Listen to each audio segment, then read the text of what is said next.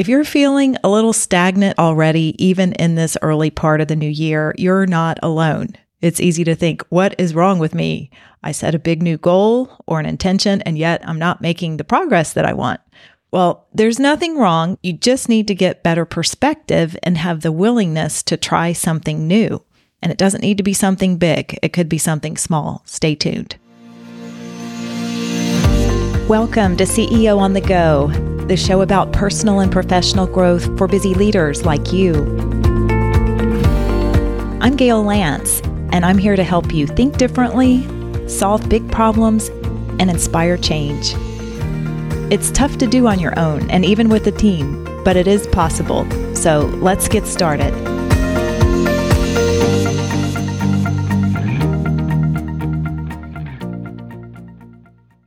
Welcome back to the podcast. We're still very early in the new year, and my guess is you may have had some goals or intentions that you set at the beginning of the year, and you're already feeling a little behind or a little off, or you haven't been able to keep that new habit going.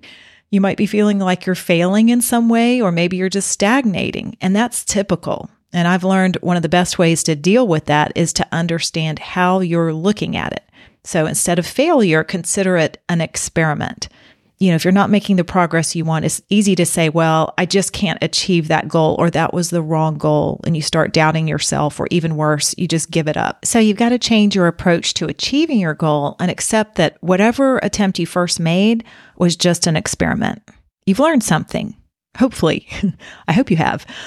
So I can't say enough about the need to experiment. Experimentation is a stagnation buster. I know I touch on the idea of experimenting in other episodes, but it's really worth reinforcing, especially now at the beginning of the year.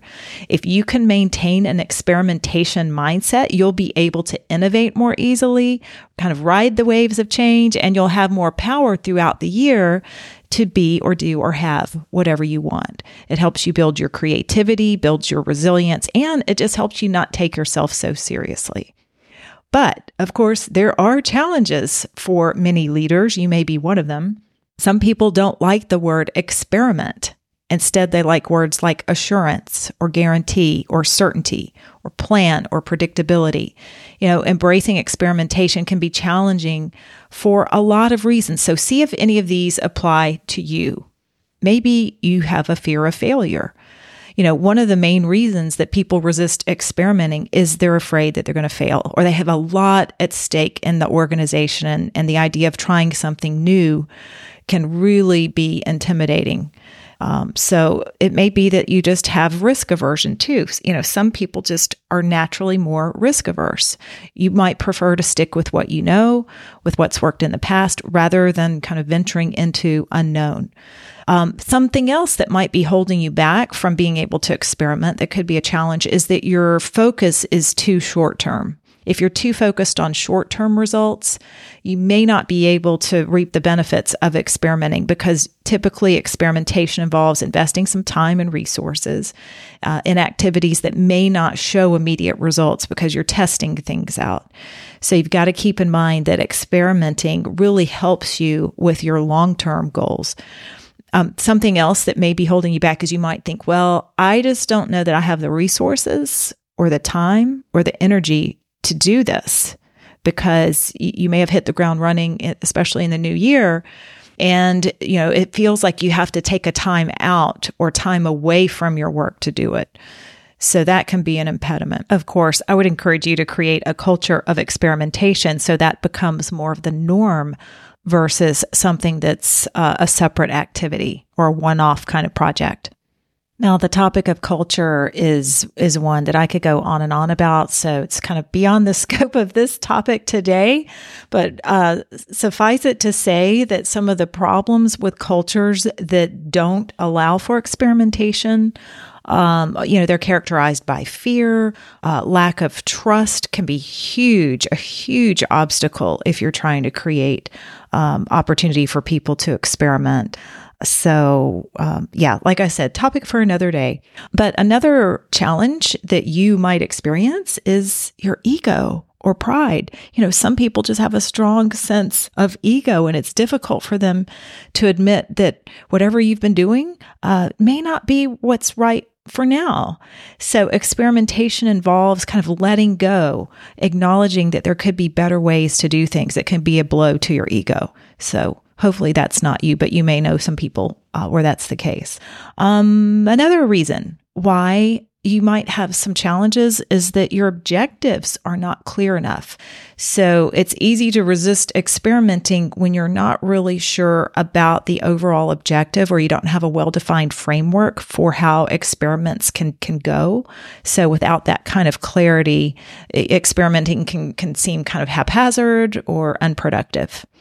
So those are some of the reasons that you may not be able to experiment, or that your organization may not be able to. But fortunately, I've got some ways that you can overcome those and some tips. One is to create a supportive environment that values learning and growth and adaptability. If you as a leader can begin to encourage failure more or to normalize failure, that will really help create a better opportunity for learning and improvement instead of seeing failure as a setback. Another thing that you can do is to provide necessary resources to foster that culture of collaboration and trust, and setting those clear objectives. Encourage your team or individual team members to start with an easy, small experiment. That's something else that can help facilitate more experimentation. Sometimes people see it as a huge mountain that they have to conquer, instead of let's just try something simple and easy to start with. And I'll be sharing lots of examples of areas for doing that you might consider. So those are some things that you could do. All of that will help you innovate and grow more easily. Of course, experimenting can be applied to so many different areas of your business to drive innovation, to optimize your processes, to improve performance. So as a reminder, like I said, I know I've covered some of these in other episodes, which you may or may not have listened to. So it's worth considering, where could you effectively experiment? Where could you try some new things? Maybe in product development and innovation, which would be a natural area of focus, where you could experiment with a new product feature or design or a prototype, something to help you get feedback and do what you need to do before you do a full-scale launch with something. Another area is content development. Are you using or learning how to use ChatGPT or Bard, some of those tools? I know that I am. Experimenting with different kinds of prompts is something that's kind of fun to do. It's all learning. Something else you might experiment with are your pricing strategies, to test out different pricing models or discounts, or bundling your services or products in some way. So I just had a client that did that recently as an experiment, just raised rates for the services that they deliver. And it worked, and it was painless. It was kind of an experiment. So guess what? They've done it again. And now another area is marketing and advertising. Are you experimenting with different marketing channels or ad campaigns or messaging? I'll speak about that a little bit more to share, something that I've been doing. Another area that you might want to experiment with is your website, to see what users are doing, where they're landing, how the navigation might be different. Customer service and support is another area. Maybe you could experiment by implementing different customer service approaches or tools to improve your response times or satisfaction levels or problem resolution or customer nurturing strategies. All those could be experiments. Employee engagement is another area. Experiment with work from home policies or training methods, performance incentives, all of that. Supply chain is another one. You need to listen or re-listen to my conversation with Kathy Fisher in a recent episode that we did. She's an expert in the automotive industry and supply chain.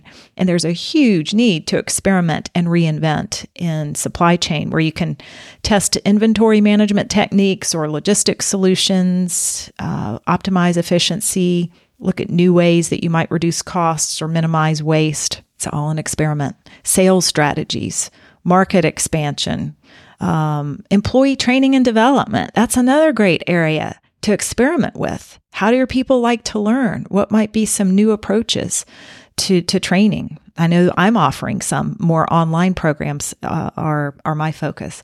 Nonprofit fundraising and fund development. Are you doing the same old fundraising campaigns that you do year after year, or are you experimenting, trying something new, maybe some different kinds of community engagement efforts? Market research. That's another area. Conduct experiments to get consumer insights or test new survey methods. Couple of more I'll mention. Technology, of course. Are you experimenting with new technologies and software tools? I've tried so many different software programs in my own business. Some are effective for me, others are not. But when I look at it as, okay, that was an experiment, it helps me accept that that was an investment that I made that may not have paid off in the way that I wanted. And a recent example I just saw is experimenting with the work week. I saw on the news that a police department, I forget what city, is trying a 4-day work week. So I love hearing more stories about organizations, teams that are doing experimenting just to see how that goes. Well, remember that the specific areas and the opportunities for experimenting differ, depending on your industry or your business size and objectives. But the key is to foster that culture of experimentation wherever you are, and to look to new ways to drive growth and innovation. I challenge you to help your team choose an experiment to work on. Especially at the beginning of the year, it's a good time to do that, just to challenge people to pick a project. But before I close out this episode, I want to give you the opportunity, or consider it your own challenge, to choose your own personal experiment. I remember when I spoke with Nader Sabri in a previous episode, he was the expert on growth hacking, how to grow and scale your business. He said he challenges people to see what experiment they can do in one day. Just one day. So actively experimenting helps you grow yourself and your life. It just makes it more interesting.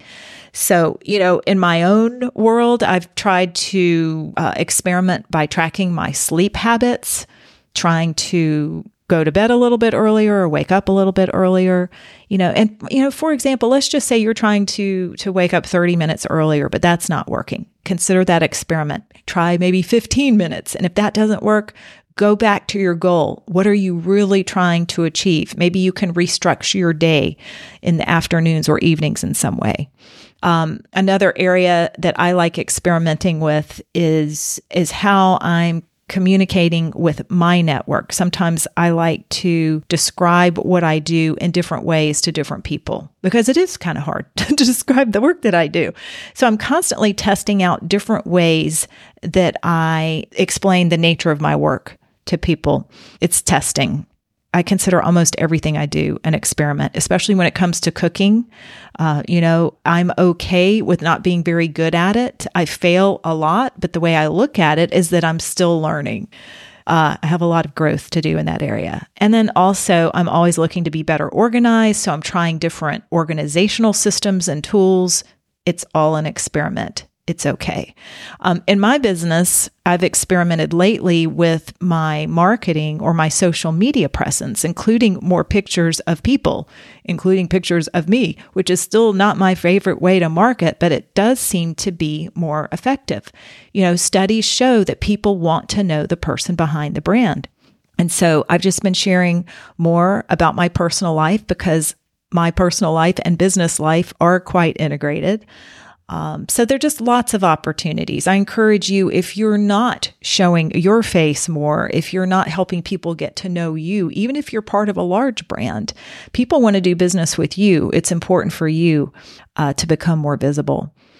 This podcast, of course, has been one of my biggest experiments that I started a few years ago, and I continue to experiment with different kinds of guests, having different conversations. Each episode is a mini experiment that I'm testing. I want to know what resonates, what you like. Of course, the requirement is that it has to be a person or topic that I'm interested in. Here's one of the biggest reasons why experimenting is just so important. Just when you think you've got something figured out that works, something else is likely to change. It could be the financial markets, it could be the weather or climate change or the political environment.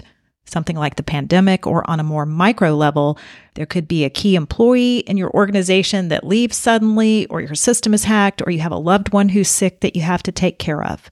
So you need to continually experiment to get ahead of things, to build your flexibility so you can deal with any situation. I've enjoyed being part of a global community of reinvention practitioners who are continually exploring these issues. And so I look forward to sharing more on similar topics throughout the year. In the meantime, decide what your next experiment will be and make it happen, doing the work that matters to you. Thanks for tuning in. And as always, be sure to share this episode with someone else who might benefit, or leave a review. You can join my email list by going to workmatters.com so you don't miss an episode. And there you can learn more about ways we serve mission-driven leaders like you. If there's a challenge you want to discuss, I'd love to hear from you. In the meantime, keep growing as a leader, inspiring change, and doing the work that matters to you.